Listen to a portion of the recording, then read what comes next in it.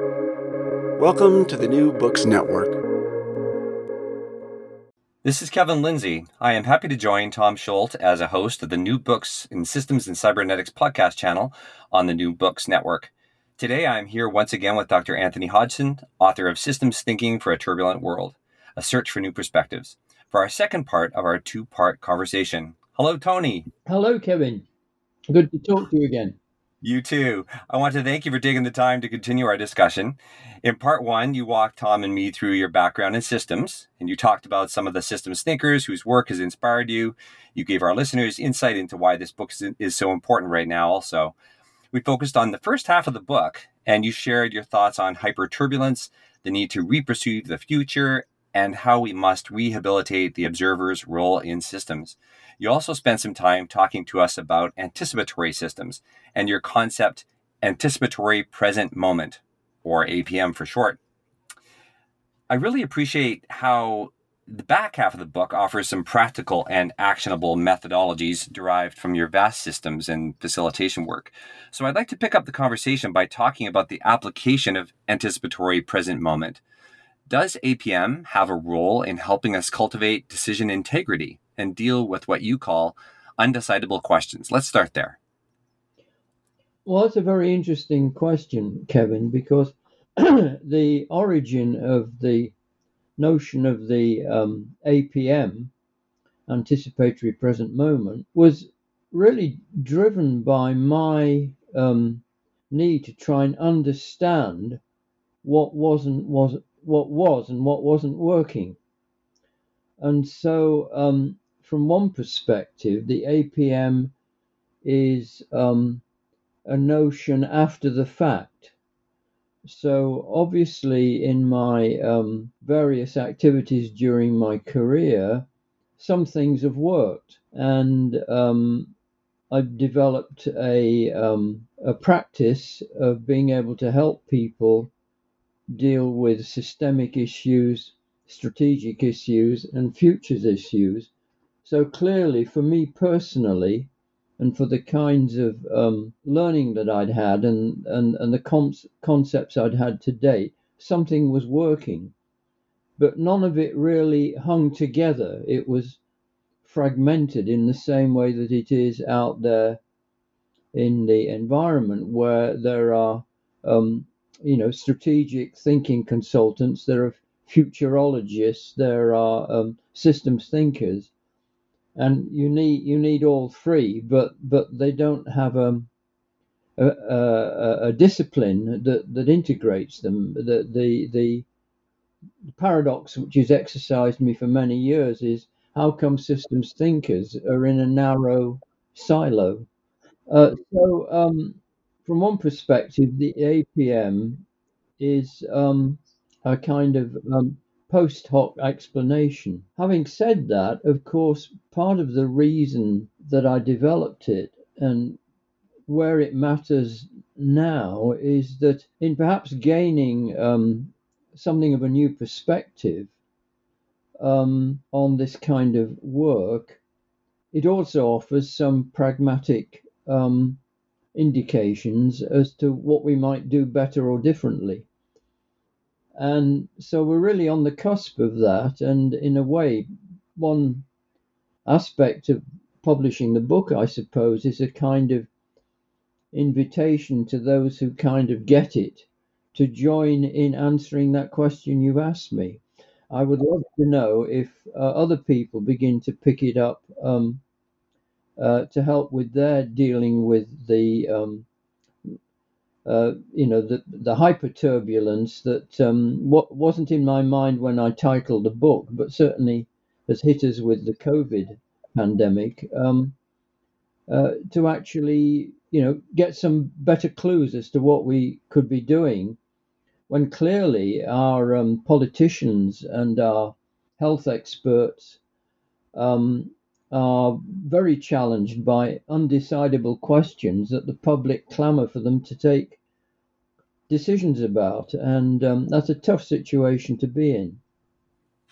Yeah, there's a quote from the book that I'm going to jump to that just came to mind as you were talking. You say, The perverse consequence of this is that the more we assert this form of understanding of the world, the more we find ourselves living with the unintended consequences of our decisions. Turbulence morphs into hyperturbulence.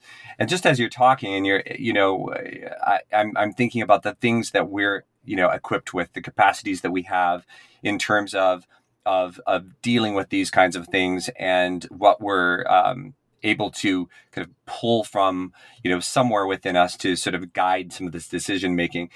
Something else you write is adopting a more open dimensionality with more degrees of freedom places decision making in a different context.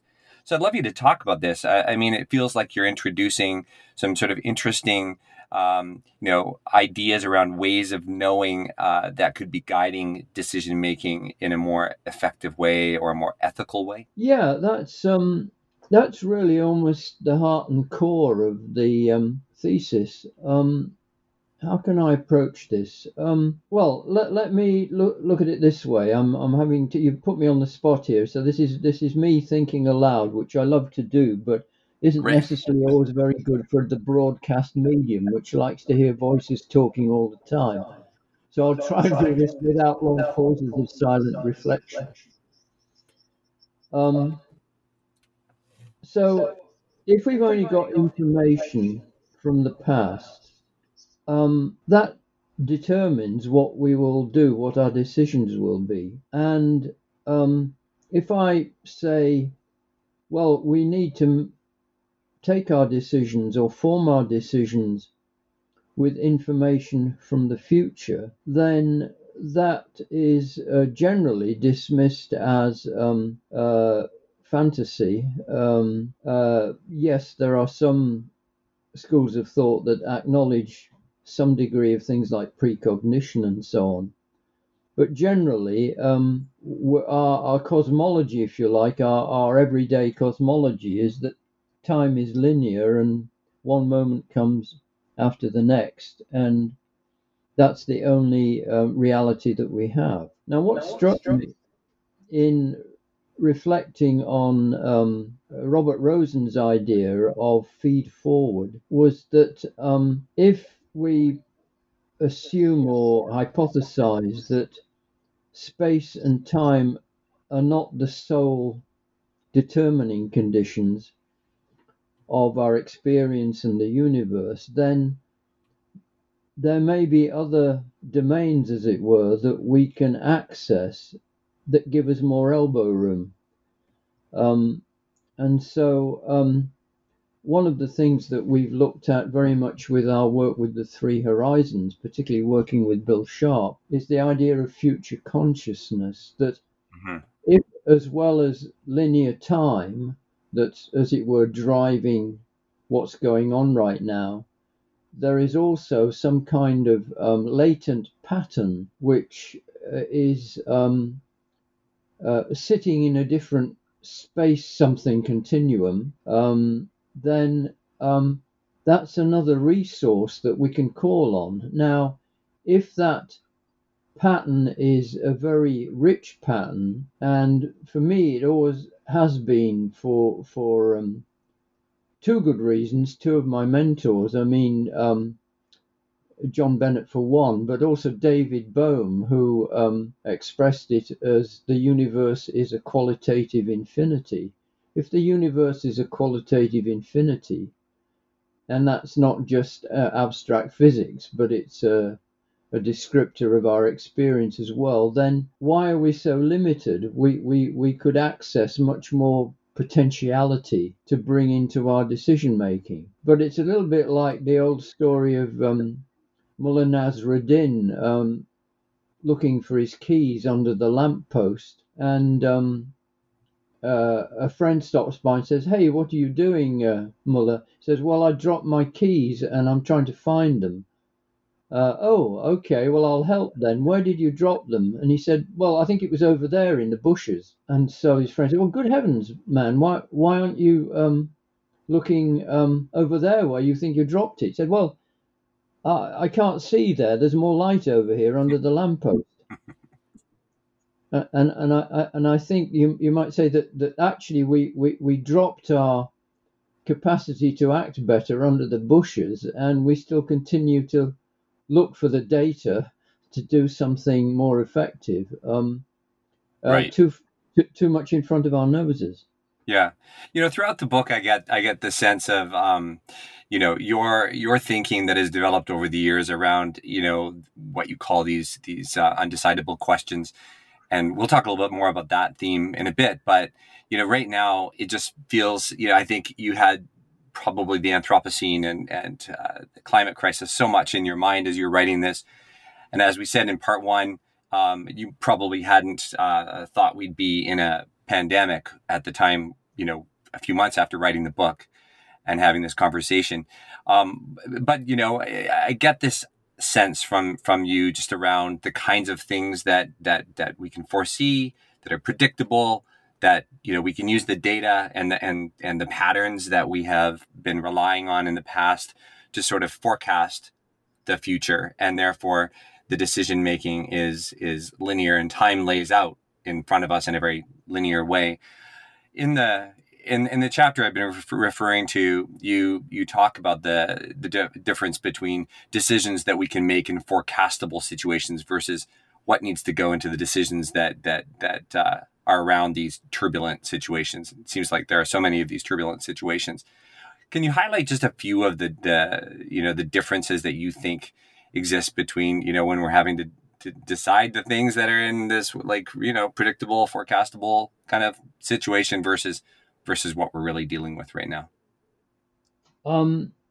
Yeah, I think I'll preface this by just acknowledging what a tremendous hit I got when I came across, I think it's a 1997 paper by Heinz von Forster on psychiatry and second order cybernetics. That was the conference, not the title of the paper. Because it was there that I came across his notion of the undecidable question and its relationship to ethics. So von Forster's viewpoint in this paper is that morality is different from ethics. Morality is a set of rules and codes which, rather like a computer program, will determine what the right answer is in some way. But that has the limitation that it's, as he calls it, a copying machine. And so that's, in a sense, from his view, why we get bureaucracies that have no sensitivity to some of the deeper issues that faces in the ethical world. Whereas the undecidable question, it cannot be framed in a way that could be programmed, or I suppose, given what's happened since 1997, can't be artificially intelligenced. And this is where we're on the spot. But that spot that we're on is the fundamental challenge to our ethical sense, or from perhaps a language that von Forster didn't use, but our conscience. And so ethics has a much more individual specific taking responsibility. And von Forster pointed out that the as long as people try and deal with complex situations by just morality and bureaucracy, they're actually juggling away responsibility. It was somebody else's fault. It was the system. It was the way things are done around here. It's you can't do that. It'll rock the boat, and so on. So how this is showing up? I mean, one of the I'm working with a local authority at the moment, a senior management group, and one of its members is the director of public health. And so here's this guy who's bureaucratically given the accountability for keeping about 350,000 people healthy. And that's an impossible situation given all the different interests and changes and the constant shift of rules from Westminster, and yet he has to make decisions. So he's very much in this predicament of having to take decisions which are, in von Forster's term, undecidable. Now, it's interesting that that his chief executive and himself and one or two others have actually read my book. So I think there's a sort of potential here for these rather abstruse ideas that appeared in the world of back corridors of cybernetics to begin to sort of come out into the open, and provided we're able to drop obsession with just the first order interpretation, but move on to the importance of the role of personal consciousness in systems, then there may be some help we can gain from exploring that. There's some hope. I'm going to make sure that I get a few senior executives to read your book as well. That's my commitment. Well, good luck, and I'll look forward to the feedback. Sounds good. So, Tony, there's a lot of discussion about co-creation these days. I'm hearing it pretty much everywhere. It's popping up in every context. In chapter 6, you write, to navigate this emerging world, we need a whole new level of collective intelligence that is able to co-create situations that correspond to the new state of affairs. And you go on to discuss pattern thinking. You brought up that a little bit, and participative repatterning, among other things. I'd like you to spend a few minutes talking about the limitations of the ways we engage collectively today. I mean, you probably see it in your work every day, which is, the reason why you have written this book and you do the work that you do. But in this hyper turbulent environment specifically, what are the limitations, and what do you think we need to be doing differently?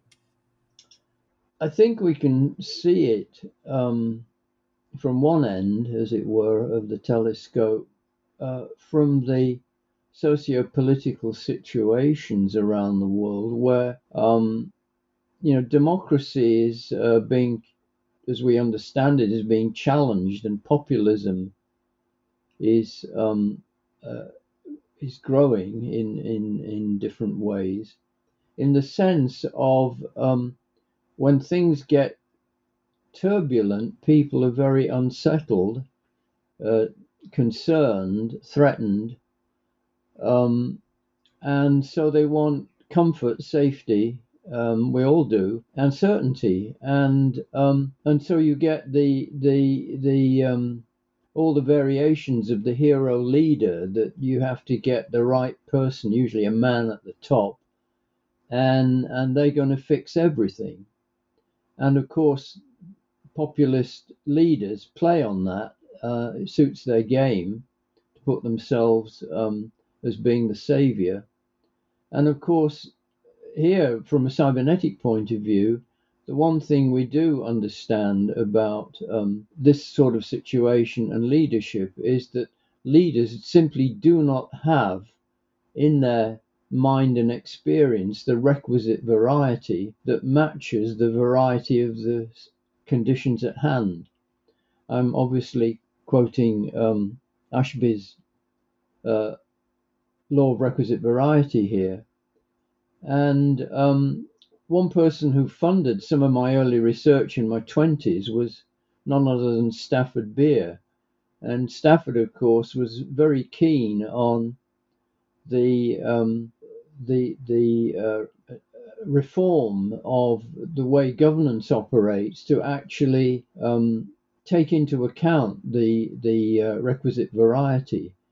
But we know that his work in Chile came to an abrupt end because of the hero power leadership of some individual or faction needing to have what they think is control. And, within limited parameters, they do have control, but not in terms of the wider context. So that always catches up.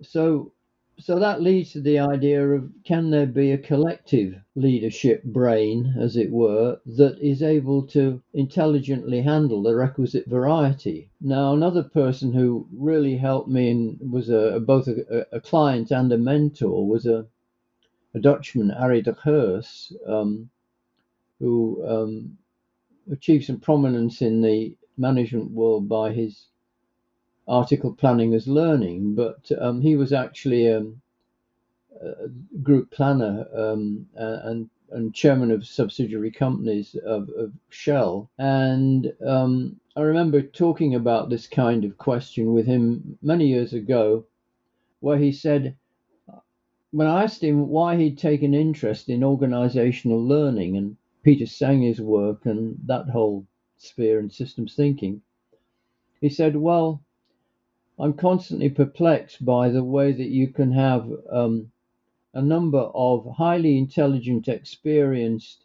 individuals come together into one room for a meeting and add up to one idiot. And so the idea of organizational learning was part of all this background here of how can we collaborate in a way where we do better and we're more cybernetically in tune with the real situation. Now that's hard enough when things are stable, but now we've got this world which is rattling away in ways that are not in our usual experience, things clashing together, things popping out, whole structures getting threatened, like the whole structure of social contact being threatened by infectious virus and so on. Mm-hmm. And so even having a good meeting or having an OD consultant facilitate a meeting or let's use joint problem solving methods or whatever, these are, I mean, obviously they're helpful, but there's a whole new level of game that we've got to create and invent here if we're going to keep pace with the circumstances. And then you get into the actual sort of social rituals of communication, which are very dominated by hierarchy. I remember doing a project for a large corporation that shall be nameless, with some senior management and some less senior management around a strategic issue they had, and I kind of blew the mind of my client by announcing at the beginning of the session that we're going to use a method in which all voices will be heard. Unheard of. And of course, we're more used to everyone gets a post-it now, Right. but are they actually being heard? So what we've looked at with our H3 uni methods, or those have come out of a wide stable of background, including structured problem solving and so on, is how to get this combination of a really good pattern of understanding that is being used, like having a good chessboard for playing chess, together with participation of everyone can get involved. It isn't the professor at the front or the consultant at the front or the executive at the front controlling the process. The process itself has a kind of integrity of its own. And so if you follow the rules of the guidance of the integrity of the method, it will get you there, whether, and there is no expert when you're faced with open-ended turbulence and impossibility of gaining information sufficiently in a complex situation. Right. That was a bit of a ramble there, but I hope it's... Absolutely. I want to pick up on something you said, though. What we're dealing with currently is leading to some interesting situations and maybe opportunities for co-creation that were not there before. You and I are obviously in very different parts of the world right now. You're in Scotland, I'm in California. The technology is enabling us to have this conversation. The technology is also enabling interesting conversations to continue and maybe start up in some new ways. Do you see potential for co-creation? I mean, we're kind of forced into this right now, but are we seeing, or are you seeing that there are tools and there are ways that everyone can have that voice in that meeting, maybe even better as a result of the more digital environment in which we find ourselves right now?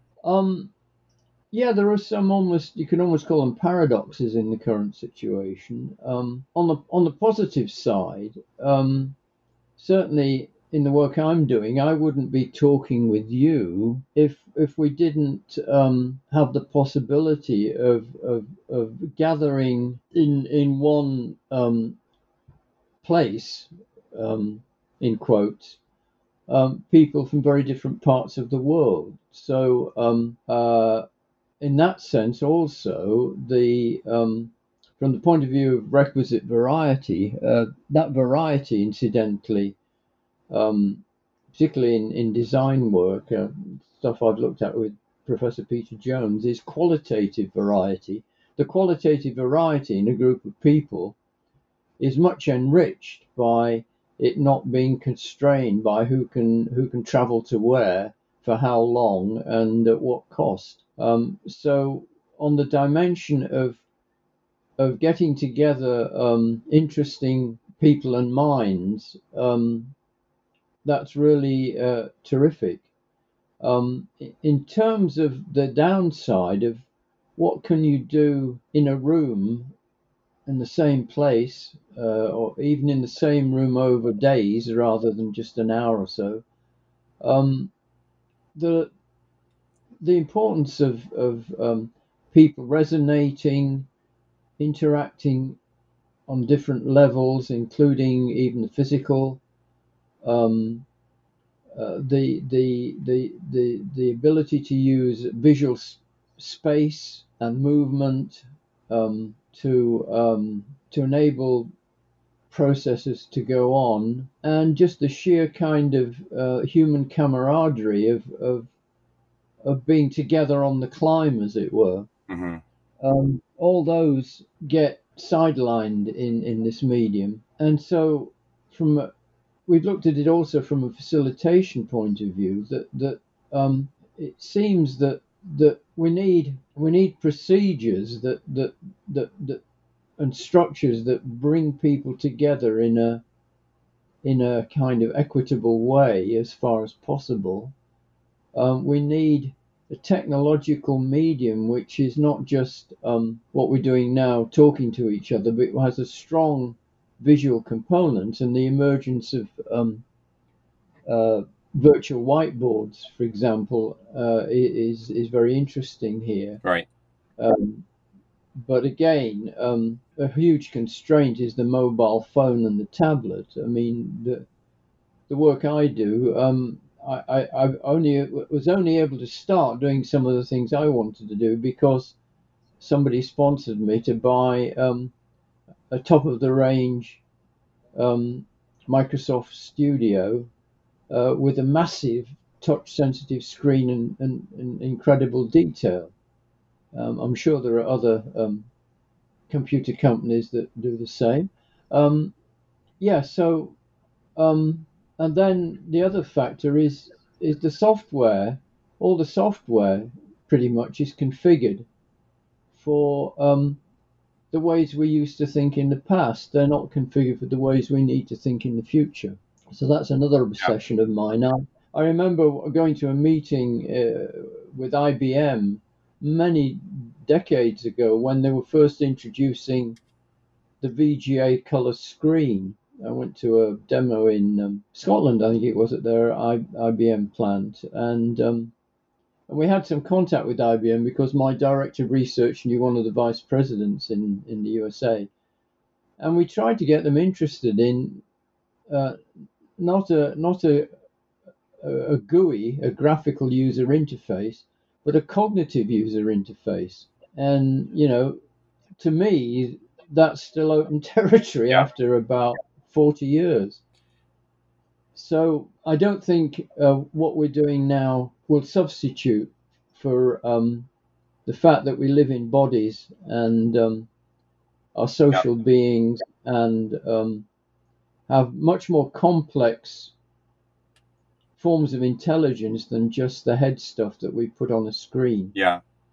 I But on the completely agree with other you. hand, it's amazing what we can do. I'm quite surprised, and so under the circumstances, we press on with that. Yeah, absolutely. I agree. I think that there are tremendous opportunities, and I'm grateful every day that we have these tools that we can use to engage. But if I had my preference, I would actually visit you in Scotland, Tony, and we would work together in person. And I'd also go out for the some of the outdoor scenes there that maybe you could show me around.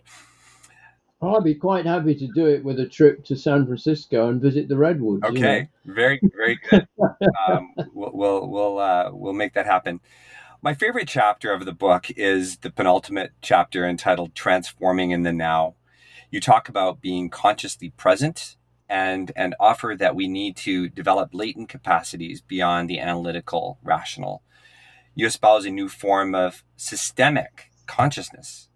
Can you talk about what this means and how we got there? I know you've touched on this a little bit, but in this chapter, you do kind of go into some of those concepts that I think we're starting to explore, in our personal lives and maybe in some sort of more kind of esoteric gatherings. But I would love to hear from you on this.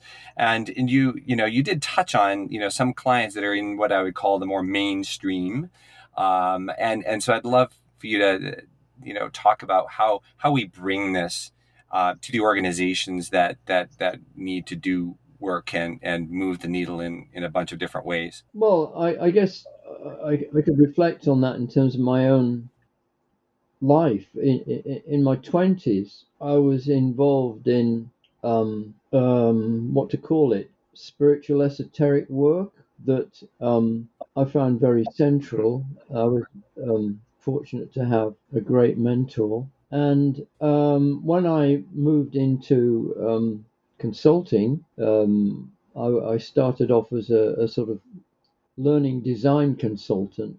And in fact, one of my first clients was IBM. All that was buried. That was extremely private, and yet some of the things I was doing, some of the projects I did later on, for example, in Hewlett Packard, I was drawing on ways of understanding and ways of tuning into things that I got away with because they got results, but I didn't talk about how I got them. And now, since then, there's emerged in the mainstream more interest in things that often go under the heading of mindfulness and even yoga, although yoga in the West is largely about a 5% slice of what it's really about. Yeah. Um, and now I'm working on these methods around a different language. Call it future consciousness as one piece of language, participative patterning as another, with a former director of research for Hewlett Packard, who is an avid student of mindfulness and meditation. So, it's like over 4 or 5 decades, it's gradually coming out. Now, there's been plenty of stuff in the corporate world around that, and there's been these movements where people have taken some human characteristic of a deeper nature and commercialized it. And I've steered well away from that world, which is why H3 Uni is a charitable social enterprise charity. It means we don't have any resources hardly, but we're what we we're building an ethos cohered community which offers safety, if you like, and encouragement to experiment with these deeper and more fulfilling ways of dealing with ourselves and the world. So I put a couple of exercises in the book just as an illustration of that, and they were to do with how we can begin to train our attention differently from the usual way to pick up signals, which, referring to the earlier point around chapter 5 of dimensionality, do actually pick up on new signals and new information, because you can tell from the way I talk about it, for me that's real. I talk about it as a hypothesis in academic circles, but actually in the stream of actual life, it's how things work. It's how I'm creating H3 Uni with my colleagues. We're actually tapping into something that the future needs and doing what we can within our limited means to kind of demonstrate it. Yeah. That's fantastic. And you know, I said a little while ago that I love how the second half of the book really gives some practical methodologies and ideas and some real actionable concepts. And you know, the exercise you're referring to right now, I really appreciate. I've dog-eared that, and I see it as something that I can use in a lot of my work and bring to the people that I work with. And personally as well. I beg your pardon? And personally as well. Yes, you know, definitely. These methods sort of run through all aspects of life. Yeah, exactly. Well, you know, I want to quote something else. You say, the seeker for a new paradigm discovers that this paradigm is already inherently in his or her. Oh, we're getting a phone call, I think. Sorry, I killed it. Yeah. I hope it was probably your dinner date saying you're later over there in Scotland than I am. No, it's okay. Everything's fine. I'll say this again. The seeker for a new paradigm discovers that this paradigm is already inherently in his or her being, but now has a language and roadmap for its development. This is from the last chapter of Systems Thinking for a Turbulent World. My last question isn't so much a question as a request for you to reflect on your final thoughts and words. What came across to me in this statement and in this last chapter was really wise advice on how we need to be thinking of systems as natural systems thinking. We just have 3 or 4 moments left. Could you maybe just reflect on this last chapter and as you bring this home?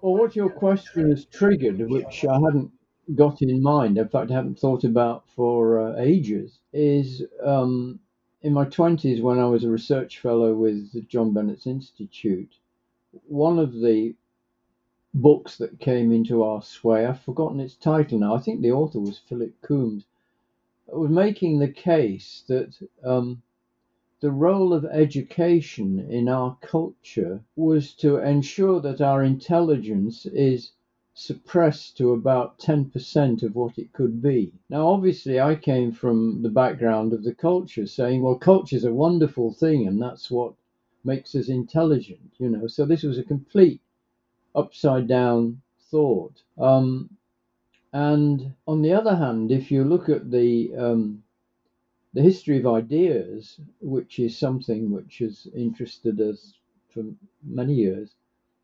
the degree to which we're trapped in our belief systems, the amount of emotional and even physical and violent energy we invest in our belief systems, which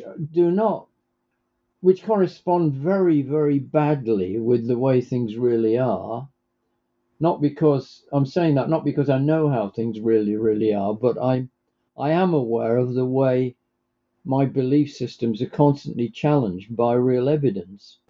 But we also have this psychological characteristic, which is quite a mystery, that suppresses our capability to reflect on that. And if we hold our beliefs lightly And if we can meet with others who hold our beliefs lightly, and we as it were, let our intelligence flow, which is why I think dialogue and essentially being in the same room is ultimately important. We find that the kind of understandings we get come very easily without needing to do a PhD in system dynamics at MIT, Right. or spend 30 years in the corporate world only figuring out what's going on when we retire.